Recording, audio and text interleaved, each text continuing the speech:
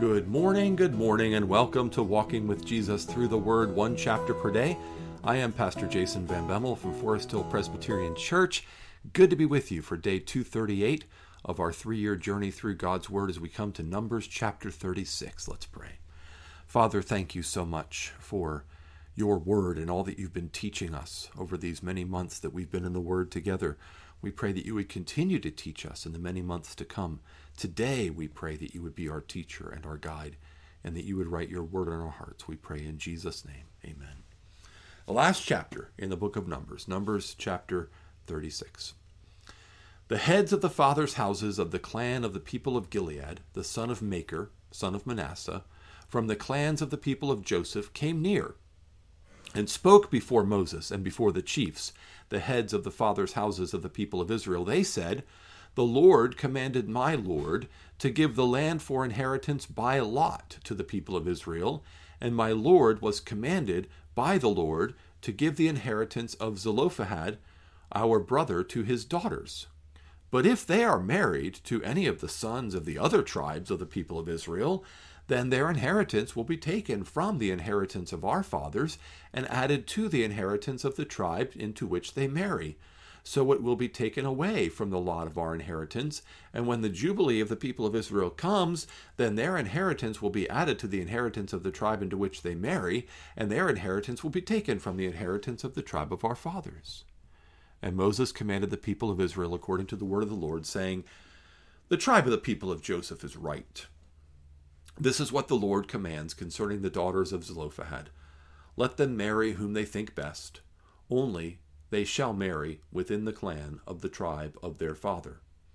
The inheritance of the people of Israel shall not be transferred from one tribe to another, for every one of the people of Israel shall hold on to the inheritance of the tribe of his fathers, and every daughter who possesses an inheritance in any tribe of the people of Israel shall be wife to one of the clan of the tribe of her father, so that every one of the people of Israel may possess the inheritance of his fathers.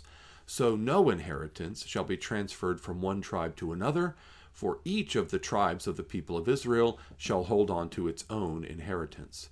The daughters of Zelophehad did as the Lord commanded Moses, for Mahlah, Tirzah, Hoglah, Milcah, and Noah, the daughters of Zelophehad, were married to the sons of their father's brothers. They were married into the clans of the people of Manasseh, the son of Joseph, and their inheritance remained in the tribe of their father's clan.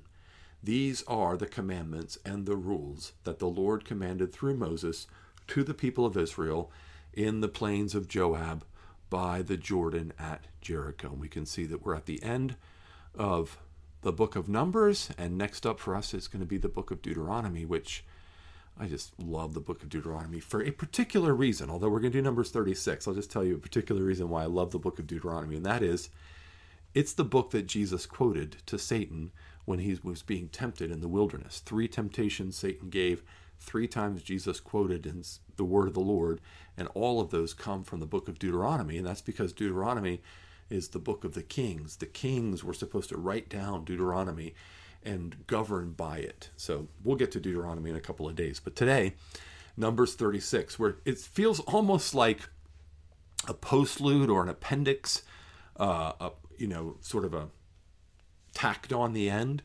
It really does feel that way to me.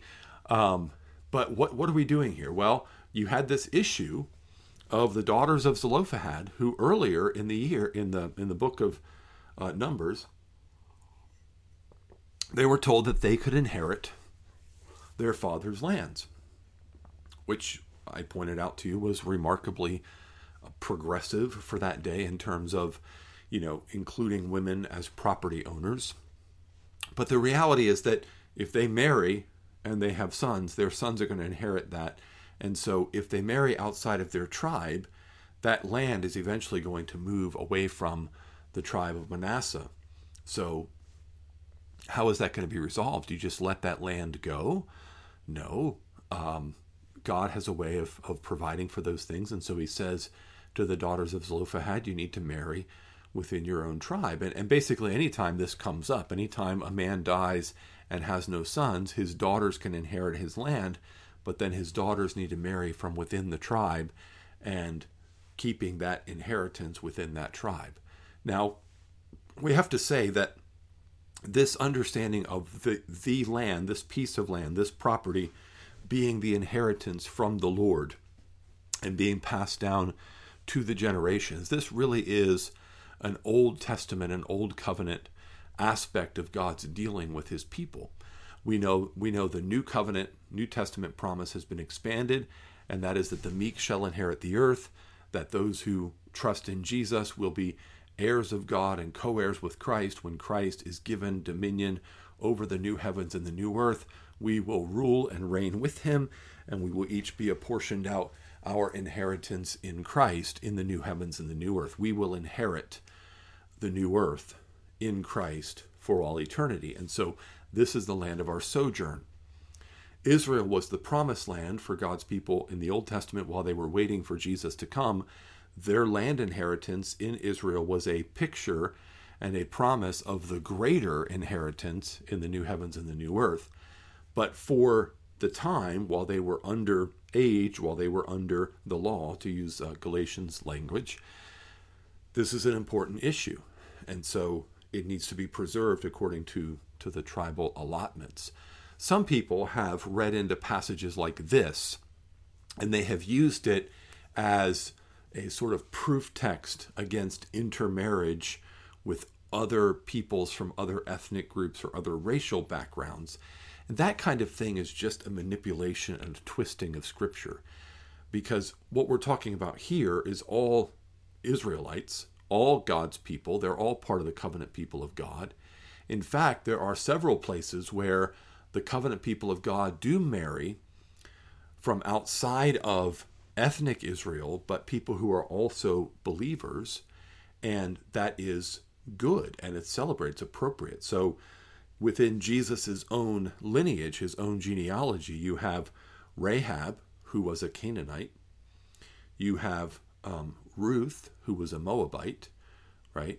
And so God is not ethnically exclusive, and God is not saying you shall not marry across ethnic boundaries or racial lines. That type of reasoning is entirely foreign to Scripture, and it is something, frankly, that racists have sort of imposed on Scripture to try to justify their own prejudices. And so I just thought one thing we see in this passage is a way that something like this could be misused is the idea that, kin and clan and nation of ethnicity is so important that we keep it together, birds of a feather flock together kind of a thing. No, I mean, if we're to marry, we're to marry in the Lord, but who we marry in the Lord could be from any tribe, tongue, people, or nation, because God is the God of all of his people all over the world. And then the other thing we see here is just the idea that our inheritance is yet to come. And so even if we don't own land in this world, or even if we do own land, but we have to sell it upon our death or whatever, that's not a big deal, because we have a promised inheritance that's coming that's far greater than anything this world could offer.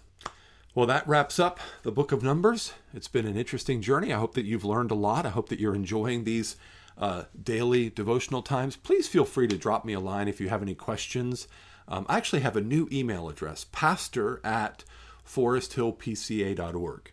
So that might be easier to remember, pastor@foresthillpca.org. I'd love to take your questions and respond to them. But I hope that God's word is a blessing to you, as it is to me, to come in and to do these with you. Let's pray. Father, thank you for your word, which is life to us and light to us. We thank you that you love us so much that you would speak to us in such a clear way. And we prize your word as a gift from you, most precious for us to be in. For every day, for the rest of our lives, we can read and study and grow in your word and never reach the bottom of it, never reach the end of it, because you are so awesome in your wisdom and power. Thank you. Continue to bless us and keep us. Help us to live for your glory. We pray this in Jesus' name. Amen. Amen. Again, thank you for joining me. Hope to see you tomorrow. Have a blessed day in the Lord.